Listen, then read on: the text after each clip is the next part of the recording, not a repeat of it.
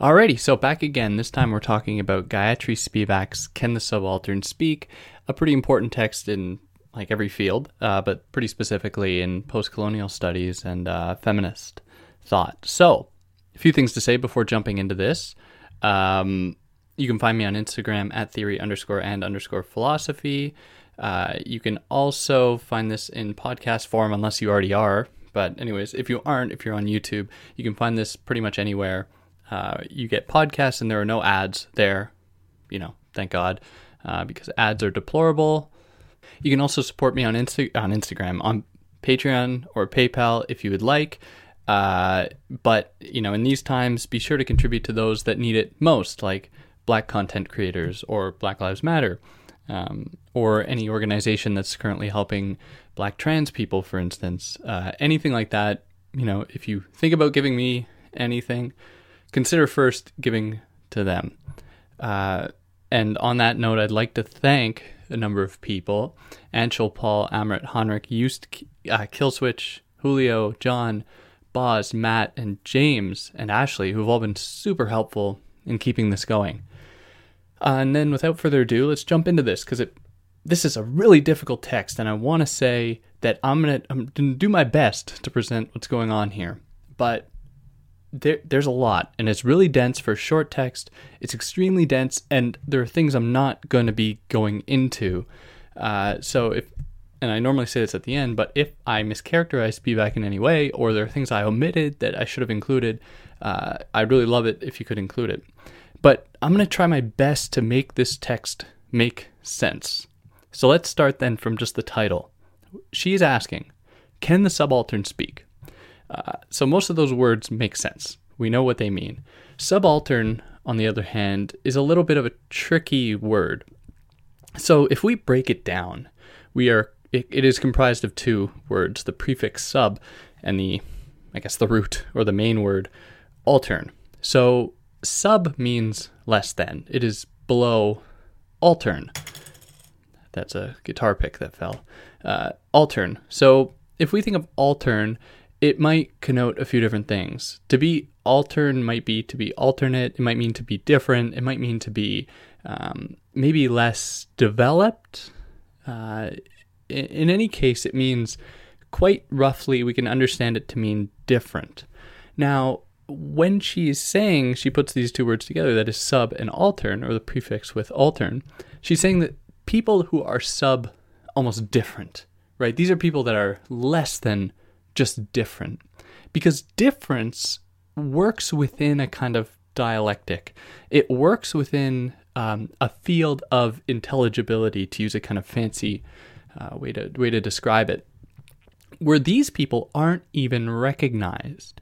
Now, she's describing this in the case of colonized people, specifically colonized women, but men, of course, fall into this category as well, where colonized people, having their entire cultures stripped away, and there is established colonial rule, colonial legal apparatuses, various other colonial institutions, it's very difficult, if not impossible, for colonized people to have a voice. So I'm just saying that to kind of set the tone here. And spoiler alert, for her, the subaltern cannot speak. That is how she ends the piece. So I think it's important to lay that out, because it'll give us an understanding of what she's doing through the rest of the text. Now, as for the beginning, she sets out by positioning herself against the work of Deleuze and Foucault. So these are two French thinkers, Gilles Deleuze and Michel Foucault. Two French thinkers, writing prominently in the 70s and early 80s and through the 80s with Deleuze, who Spivak wants to challenge. And there are a few different reasons for this, and we're going to get into them. But just to say kind of broadly, she associates them with the broader project of post-structuralism. Now, it would be wrong of us to say that Spivak is writing against post-structuralism. Totally. She's not. She is writing against Deleuze and Foucault. And the reason I say that is because she takes solace or finds solace in the work of Jacques Derrida, whose work she's going to make reference to toward the end of this piece. Now, don't worry about it yet if you don't know what these thinkers say respectively, because we're going to get into that. But I'm just trying to set the tone here, or the contrast that she develops between herself and these thinkers. So what these thinkers were doing, that is Deleuze and Foucault, this is how Spivak characterizes them. So they are responding to the idea of the Western subject. So what is that? Well, it comes out of the Enlightenment, specifically in modernity, where there were a number of figures that were responsible for this. Some of them were Hobbes, Locke, Descartes, to go back a little bit further, I guess, who were positing that the human, which is often a white, European human, has inalienable rights as a subject. They have various needs as far as their legal representation should go, as far as their livelihood should be, and so on and so forth. And what this did, especially in the case of John Locke, was kind of justify the white European man's position on the world stage. That is, a position that was greater than everyone else's. So with that, they were able to justify things like colonialism and imperialism and just taking from other people, essentially. Now, this is obviously very problematic. And this is something that Deleuze and Foucault both take on in their own way. Now, I'm going to be very brief about how they're different, but because I want to highlight how they are the same. But for Deleuze, and his work is wrapped up with another guy named Felix Guattari, who they wrote together, the two of them. And what they were arguing is that this idea of a kind of unitary total subject is erroneous when we consider the ways that humans change and develop. And this comes about simply by humans existing alongside other humans, alongside animals, alongside inanimate objects too. There's always a kind of change and flux emerging. So they use this idea to oppose the idea of the kind of Enlightenment subject, this kind of total, anthropocentric subject that places the human, more specifically the white European male human, above everyone else. So I want to read just a little quote from them that Spivak doesn't supply, but I will here just to give you an idea about what Deleuze and Guattari are doing. So they write this: flows of intensity, their fluids, their fibers, their continuums and conjunctions of affects, the wind, fine segmentation, microperceptions, have replaced the world of the subject. Becomings animal, becomings molecular, have replaced history, individual or general. So here they are proposing this kind of constant flux and constant change as a kind of identitary, or a kind of identity for the human that troubles the kind of unitary and total subject. So it's in that way that they oppose that subject. Now for Foucault, it's a little bit different. In fact, it's a lot different. Unlike Deleuze and Guattari, Foucault doesn't supply us with a kind of opposite to the emergence of this subject, at least not in any of the things I've read from him. Instead, he's just kind of seeks to diagnose what this subject is. And he says that the human, at least the idea of the human that we know today, which is wrapped up with a kind of subjective identity, isn't a universal identity.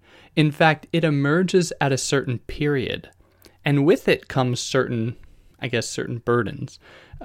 But what is most important is that this subject emerges in response to and as a product of a certain kind of power, through power. Power gives birth to this kind of subject. So the way I like to describe this is like a kid in a sandbox, where the kid is this subject. Now, in the sandbox, the limits might seem endless. The child can work, can do anything it wants in the sandbox. But we can't lose sight of the fact that that sandbox is essentially bordered, it has borders, so it is restricting. It is restricted. In that way, this kind of subjectivity that emerges has potential. It can do things, or in Foucault's words, it is productive. It has possibilities. But those possibilities are constrained by the particular episteme, which is the kind of social, cultural, political paradigm in which it is found, that places limits on it. And there are, within these limits, various mechanisms that maintain a certain status quo. So you're free to go to the store to shop. You're free to, surf the internet as much as you want. But, as an oppositionary thing, you aren't free to really protest. You aren't free to really change things. So we must interrogate the limits of our freedom in that way. So it's in that way that he's criticizing this idea of the subject, because he's saying that it's rather restricting. So we must kind of open it up. Maybe we need to move beyond what these structures are in order to develop something new.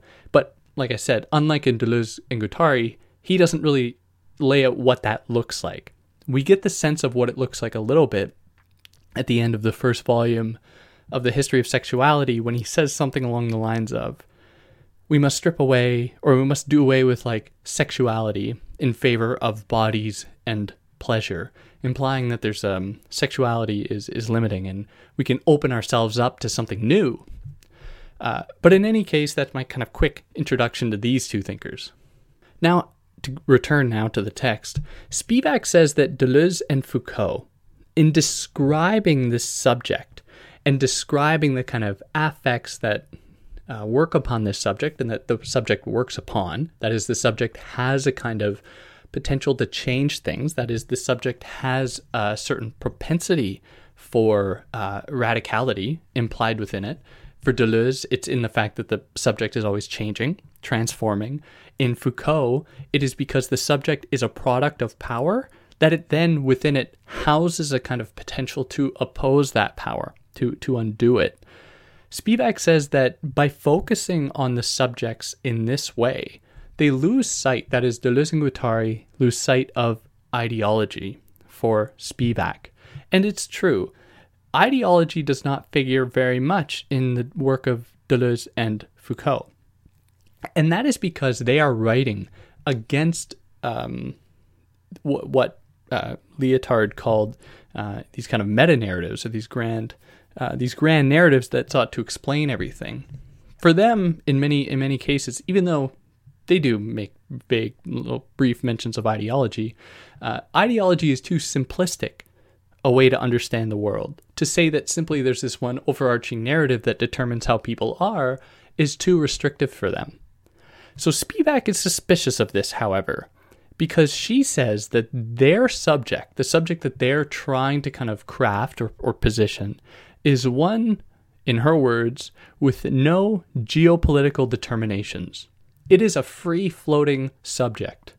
And she's very suspicious of this. And she's like, who has the privilege to be this free-floating subject, to kind of shed their identity away?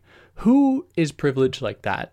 Who are these people that aren't marked by gender, by race, by class, that can just do that in the eyes of the world? It's kind of like professing colorblindness, right? Like forgetting that race exists.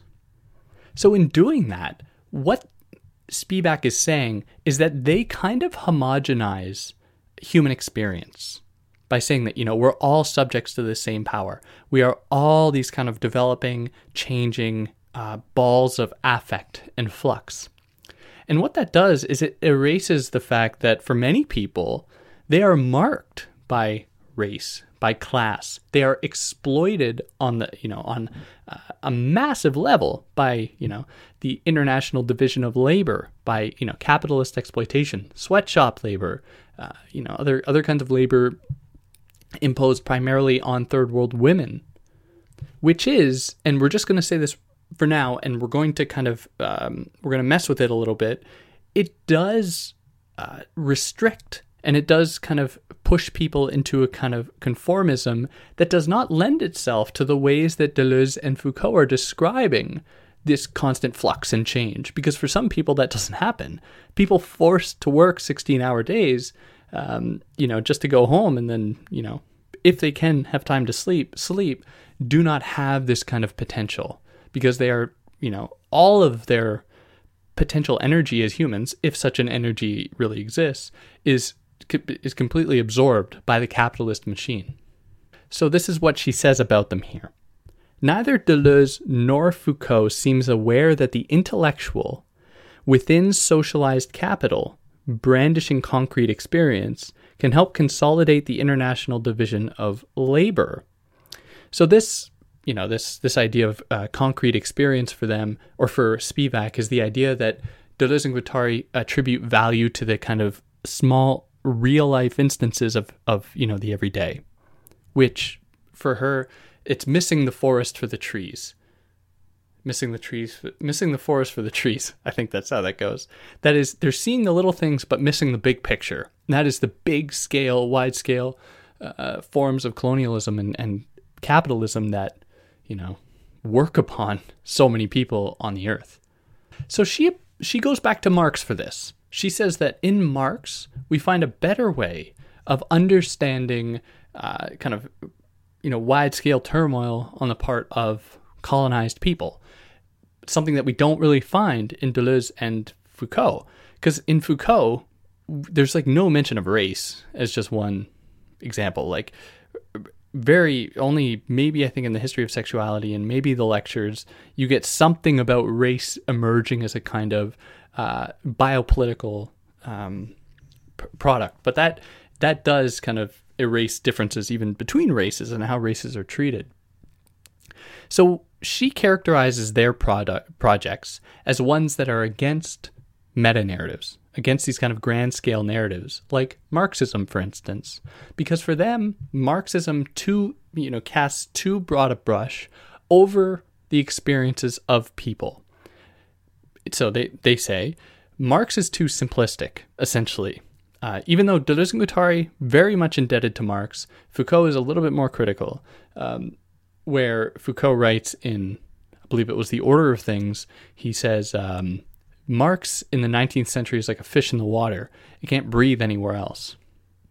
So the idea there is that when Marxists try to claim that everything is reducible to class conflict, they are forgetting, for Deleuze and Guattari, they're forgetting about a number of other factors that impose themselves on people, that kind of restrict people. So I think Spivak is sympathetic to that viewpoint, but she challenges that viewpoint. And she says that Marx does not posit a kind of universal collectivity in the way that we might think he does. And if you just read the Communist Manifesto, this kind of simplistic description of the class experience, then you might come away thinking that, this seems a little bit reductive. So Spivak wants to kind of clear the air here, and she takes a quote from Marx that goes as follows.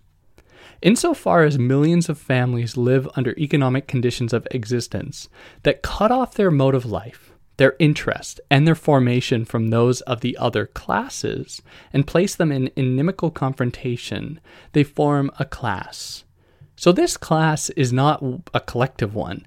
It is one that is comprised of splits and breaks and ruptures and, these kind of schisms that trouble the idea that Marx is putting forward this kind of overall narrative.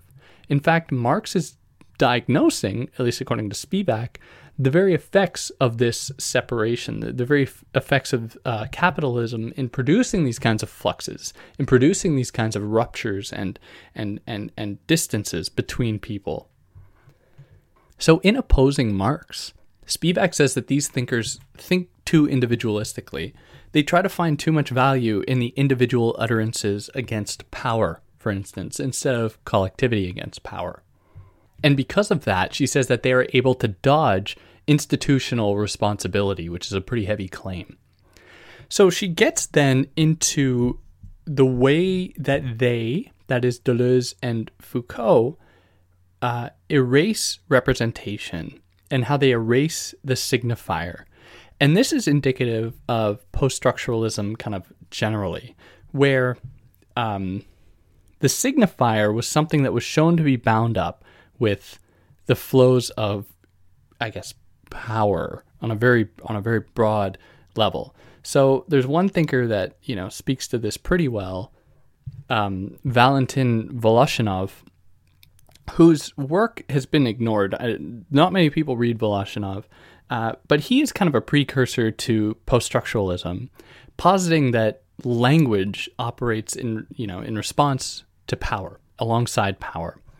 And representation then is in many cases, wrapped up within that. So language is not separate from the kind of centers of power that we find emerging. And we get this too in Friedrich Nietzsche's work as well, when he considers the way that language and authority, are wrapped up together.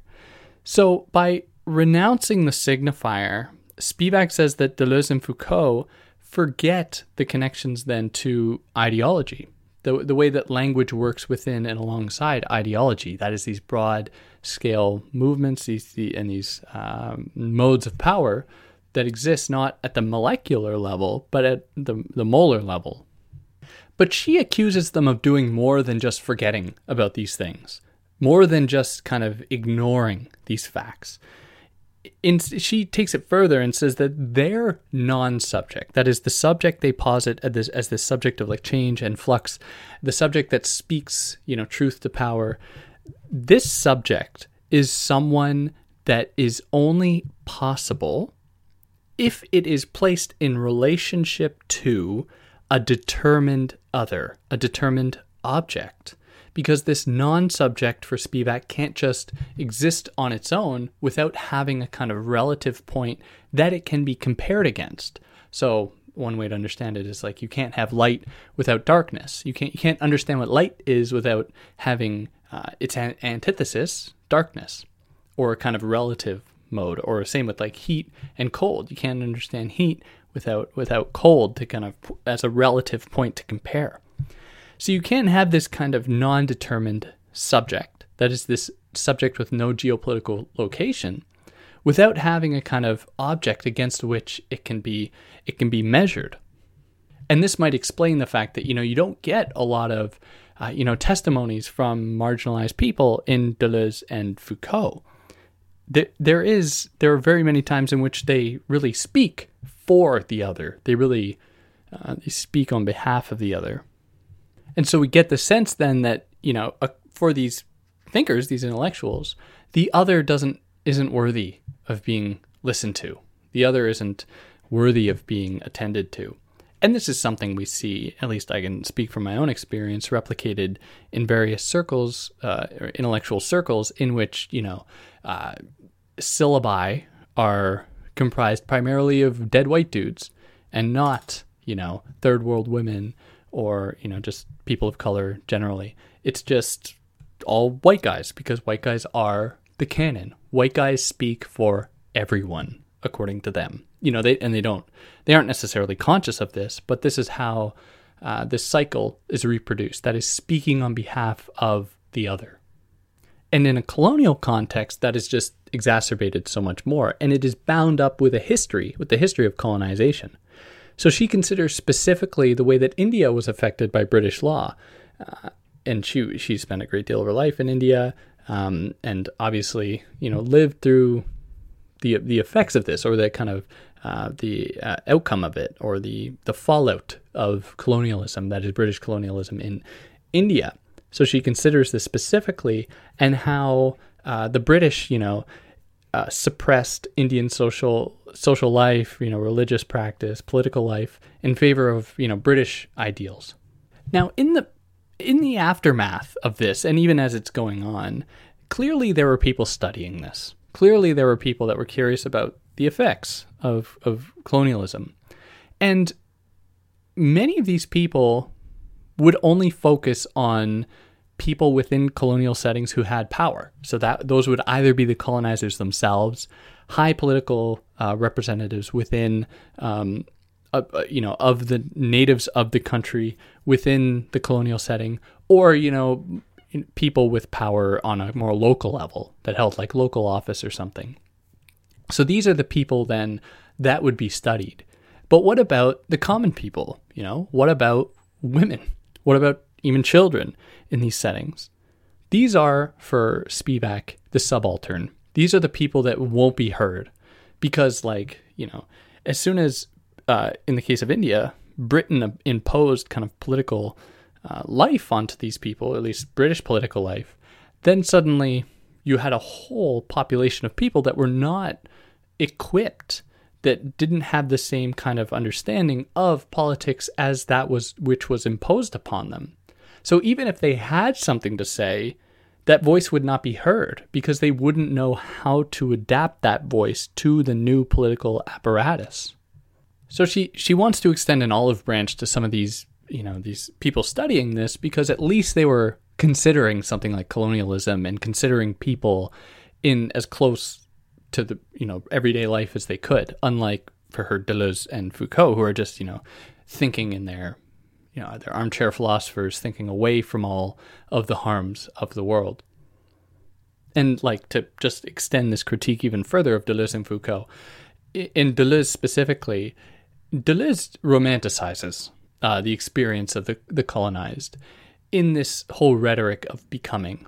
So some of the becomings that he uses is like becoming woman, or becoming nomad, becoming animal, which are often assumes, and it reinvigorates a kind of binarism between the unitary European subject and the kind of possible other, the other that is romanticized as having, infinite possibility by their being closer to maybe nature.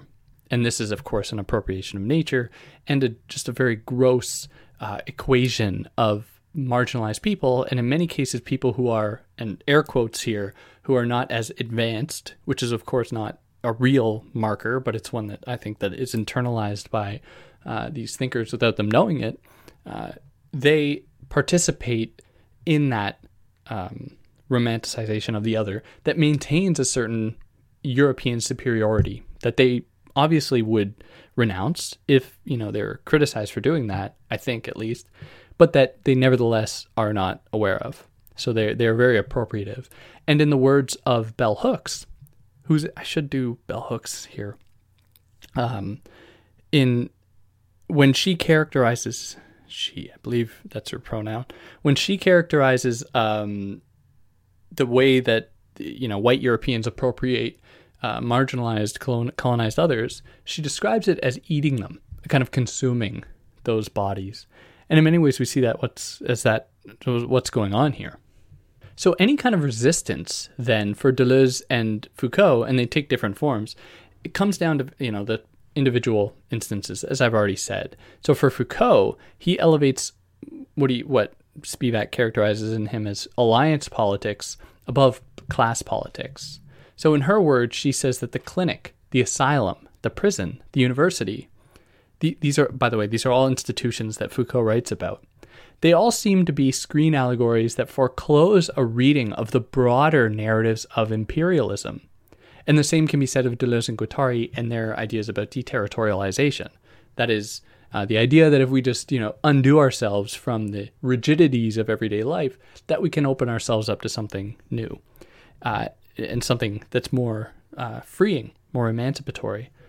And I just want to add a little asterisk by saying that it is more complicated than that.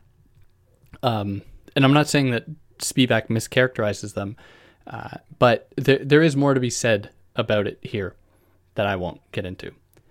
So she opposes to Deleuze and Guattari, and this is where Deleuze and Foucault, and this is where we get into Jacques Derrida. She opposes to them the work of Derrida, where she says that in relation to them, who in relation to Deleuze and Foucault's emphasis on real politics, real social problems, real history, in quotes, Derrida is read as someone who is inaccessible, esoteric, and textualistic.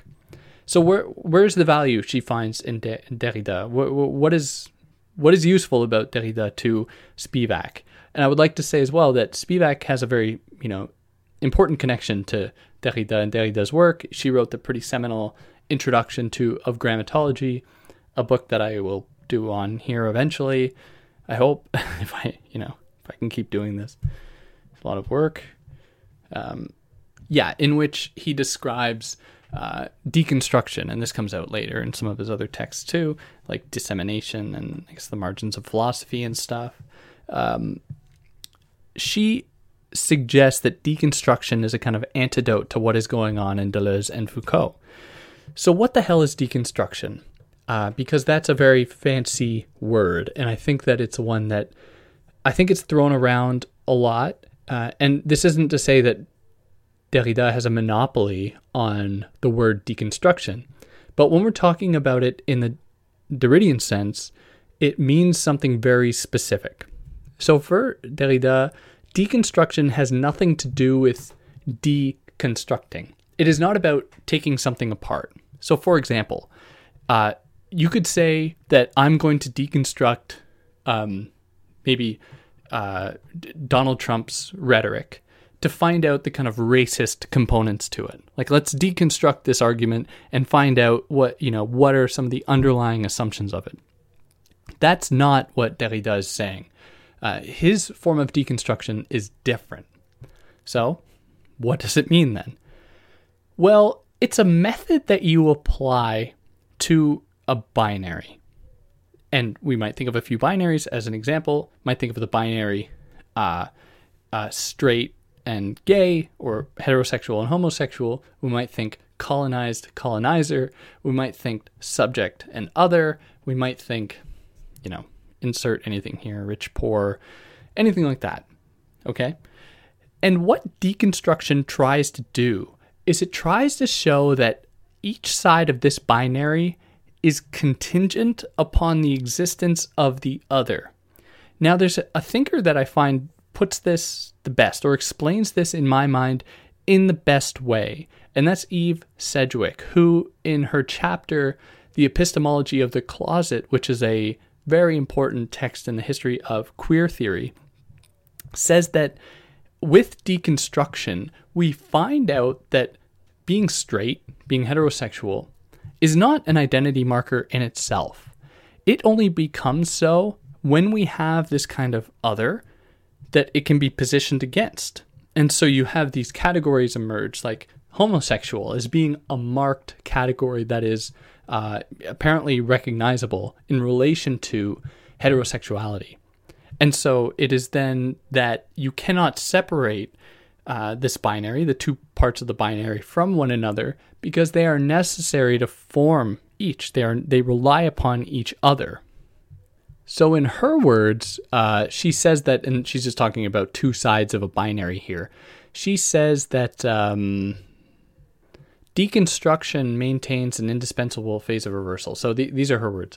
Deconstruction reveals the extent to which the ontologically valorized term A depends for its meaning on the simultaneous subsumption and exclusion of term B. So in this case, let's say heterosexual and homosexual, where heterosexuality, assumed to be the superior one, is dependent upon the proximity of homosexuality that it can, it marks, that it can shut away, that it can hide or try to hide, in order to give itself a kind of a base upon which to stand, to be itself, to occupy a position worthy of kind of acknowledgement. And this is, I think, the power of deconstruction for Spivak. And she uses it in the following way to consider colonization, or to consider, the subject-object split. And that's the split between like the European, subject and the colonized third world object or other. Where as soon as we know that this idea of the other is contingent upon the assumption that the subject is superior. Then we come to know or learn that this other doesn't exist in the world. It's a purely ideological creation. It is created in response to a certain power. That is one that tries to maintain a kind of superiority on the part of the subject by crafting this other that is marked, that can be subordinated. And he, that is Derrida, wants to, not in response, but instead of Deleuze and Foucault, he wants to render, and this is Spivak's words, he wants to render delirious that interior voice that is the voice of the other in us. So to show that this otherness that we think exists over there, that is the otherness that we can appropriate through the work of Deleuze by, becoming other, becoming object, becoming woman, becoming anything like that, is actually already within us. And that other doesn't exist out in the world on naturally. It's not a universal thing. It is one that is created by our very maintenance of this split that is maintained in the work of Deleuze and Foucault. At least that's how Spivak's been characterizing it. But then should we say that, if we don't like the idea of the other being like an object that is being rendered, less than human, less than subject, should we then make of it a subject? And that language is already problematic, because then it's like us gifting this idea of subjectivity, us bestowing upon the other a subjectivity, giving a gift that obviously can never be given back, putting these people in a kind of perpetual debt to us. So Spivak is suspicious or cautious of any such suggestion, suggesting that that is simply to submit the subject to what she calls an imperialist subject constitution that she's already skeptical of. And what this comes down to, and this is a really famous sentence that she had developed before this piece, but that she's bringing up again. And this is the idea that it comes down to white men to save brown women from brown men. Or the verbatim, it's white men are saving brown women from brown men. Like it's the West's responsibility to save the helpless other, the helpless, in this case, woman, brown woman, from, the kind of barbaric acts of, and I use that term, I should be more sensitive with that, using that language, the kind of acts that are assumed to be violent or hostile because they are, different to the white European gaze. So this reached full force in the colonization of India by the British in their condemnation of sati, which was, and I hope I pronounced that right, sati, that was, first of all, mistranslated, mistranscribed by the British, the victims of which were mistranscribed, mistranslated. And the act is the act of a widow immolating herself, that is, sacrificing herself through burning, upon her husband's funeral pyre, her dead husband's funeral pyre. So the British saw this and were like, wow, that's not great. We have to try and get rid of that. We have to turn this into an act that can be punished, right? Or, well, I don't know what more punishment can be inflicted upon someone than that. But it's something that has to be outlawed for the British, because they saw it as being, kind of archaic, violent. Maybe they even saw it as being like sexist, where these women were subject totally to the will of their husband, that even in death, they were supposed to give their bodies to this man. And this was seen, that is the condemnation of sati, the act, was a means by which Britain saw themselves elevating India into the good society, making them good, making them better, making them European, we might go so far as to say. And she says that it kind of had, in some cases, the opposite effect, because this kind of uprooting of Indian culture, that is the erasure of Indian culture, not just of the sati, but of, other religious traditions like Hinduism and the Vedic tradition and everything like that, and all the other ones. The uprooting of all of these things actually made people more curious about their so-called traditional, their roots. And so people were growing more fascinated in sati. But she just kind of mentions that as an offhand. So Spivak is it's a little bit difficult, and she's very careful about this, because sati isn't something that she wants to necessarily applaud. But she sees it as a ritual that is, in a sense, the reclaiming of one's identity and one's life in the act of willingly taking it away. So it's kind of paradoxical. And it brings praise, in her words, for the act of choice. And to just condemn it as a crime is to erase it within the broader ideological paradigm of India, which is not like a homogenous one. Like, India is an extremely large country with very different cultures, from town to town, like different languages, cultures, identities from, small area to another small area, or even within cities. So I'm not saying that it's just one homogenous whole, of course, but it was still something that was kind of homogenously taken away or imposed upon by the British. And as a kind of tongue-in-cheek way, Spivak says, oh, well, maybe they would have accepted this kind of self-sacrifice if it had been for like a religious icon, like a Christ-like figure, or for like a military general, or for something like this, in the name of war or something, which of course she's saying, because it's funny what, the British, the Europeans consider to be proper forms of like self-sacrifice, like legitimate altruistic ones. So she has a tenuous relationship with sati, because she goes back to the kind of early translations of it, or where it emerged from the oldest text in the Vedic tradition. That is the I think I pronounce this right, the Rig Veda, which is the first text, where the supposed justification of sati is for her flimsy at best. Like, it could have just been mistranslated, and it could mean something like, women are supposed to attend their husband's funerals. And that was translated into women standing upon a burning fire. But this reveals, and it was always men translating these things too. This reveals that between patriarchy and imperialism, and these are her words, so patriarchy maybe in Indian society, and imperialism by, the British, subject constitution and object formation, the figure of the woman disappears, not into a pristine nothingness, but into a violent shuffling or shuttling, which is the displaced figuration of the third world woman caught between tradition and modernization. So we have this so-called tradition in which women are being spoken for because they're being told what to do, because they don't have access to these texts to translate them, denied like education. Their voices aren't even heard if they are getting educated. And you have these British imperial others telling them, what they can and cannot do. So between these two, they do not have a place, right? They are erased on the world stage.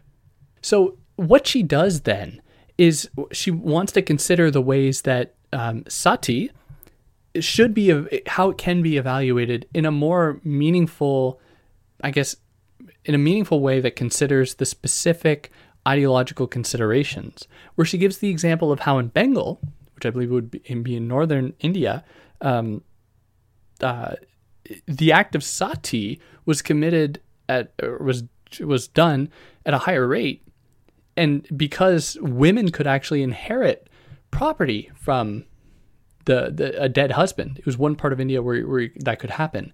And she says that, isn't that a coincidence? Suddenly, more women are committing suicide when they can have power. So we can't forget that maybe there was more influence for women, more kind of persuasion for women to be committing sati in these places where they could actually have power. It was kind of a way by which these women would be essentially taken out of the equation, and inheritances that could then go to the rest of the family or something. Which is obviously a much more specific analysis than these broad ones, committed by the British imperialists. And so with that, we open up a more holistic engagement with this act, or in her words, the broader question of the constitution of the sex subject, and this is the woman, is hidden by foregrounding the visible violence of sati. So, we see sati, and it's like, oh, well, that's not great, and that clouds our judgment of everything else around it. So we lose sight of the ideological implications of it. We lose sight of, its specific place within a socio-temporal, kind of paradigm, which is obviously wrong. So she concludes this essay by considering the case of a young woman by the name, and I have to pronounce it because it's just to erase her would be obviously wrong, but I think it's pronounced Bhuvaneswari, who's a young woman who killed herself in her father's apartment. And it was unclear why she killed herself, but it was assumed that she didn't do it because of an illicit pregnancy, for example, because she was menstruating at the time. So it was revealed later on that she was a member of a militant group for India's independence and was tasked with a political assassination that she couldn't go through in the end. She couldn't go through with it in the end. So to avoid being assumed to have suicided herself because of an illicit pregnancy or an illicit relationship or something, she waited. She waited until she was menstruating so that the people who found her dead would know that she didn't do it because of that, because of an illicit pregnancy. And so I just want to read a couple of things from the last page. So she says this about that act. The displacing gesture, which is waiting for menstruation, is at first a reversal of the interdict against a menstruating widow's right to immolate herself. The unclean widow must wait publicly until the cleansing bath of the fourth day, when she is no longer menstruating, in order to claim her dubious privilege. So in that way, it's kind of a reversal. Like, this is how this woman was able to maybe speak, even though it wasn't an act of speaking, right? It was one that she could only do in death, almost. So in this reading, she says, Bhuvaneswari's suicide is an unemphatic, ad hoc, subaltern rewriting of the social text of Sati suicide as much as the hegemonic account of the blazing fighting familiar Durga, which is something else she mentioned that I didn't go into. So the emergent dissenting possibilities of that hegemonic account of the fighting mother are well documented and popularly well remembered through the discourse of the male leaders and participants in the independence movement. The subaltern as female cannot be heard nor read.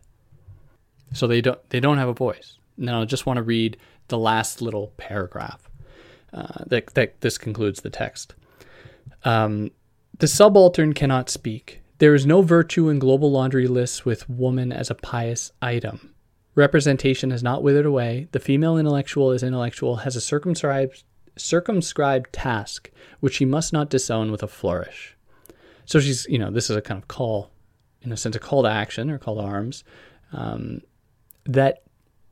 It tries to, firstly call attention to this lack of voice, but it is one that is not, we're not without hope. Like there's potential here. And so I guess that kind of wraps up this text, this extremely complicated text. And I hope I was able to clear it up for anyone out there that has read it or is trying to read it, trying to make sense of it. But it's and I want to have as much humility as I can. It's a very difficult text, and I hope I did justice to Spivak because she is wicked smart, and she is an encyclopedia of one. The stuff that she knows. But I guess if to reduce this text to just a few words, it is her trying to revitalize a broad understanding of colonialism and industrial global capitalism in the subordination of, colonized third world people. And these discourses permeated by Deleuze and Foucault and broader, post-structuralist arguments often forget that, and they often erase those experiences in favor of, the white European subject that can just, with their privilege, do whatever they want. Like they're open to this endless possibility, this endless becoming, which is it's all well and good, but it depends upon certain privileges. Yeah, if I mischaracterize Spivak, please let me know.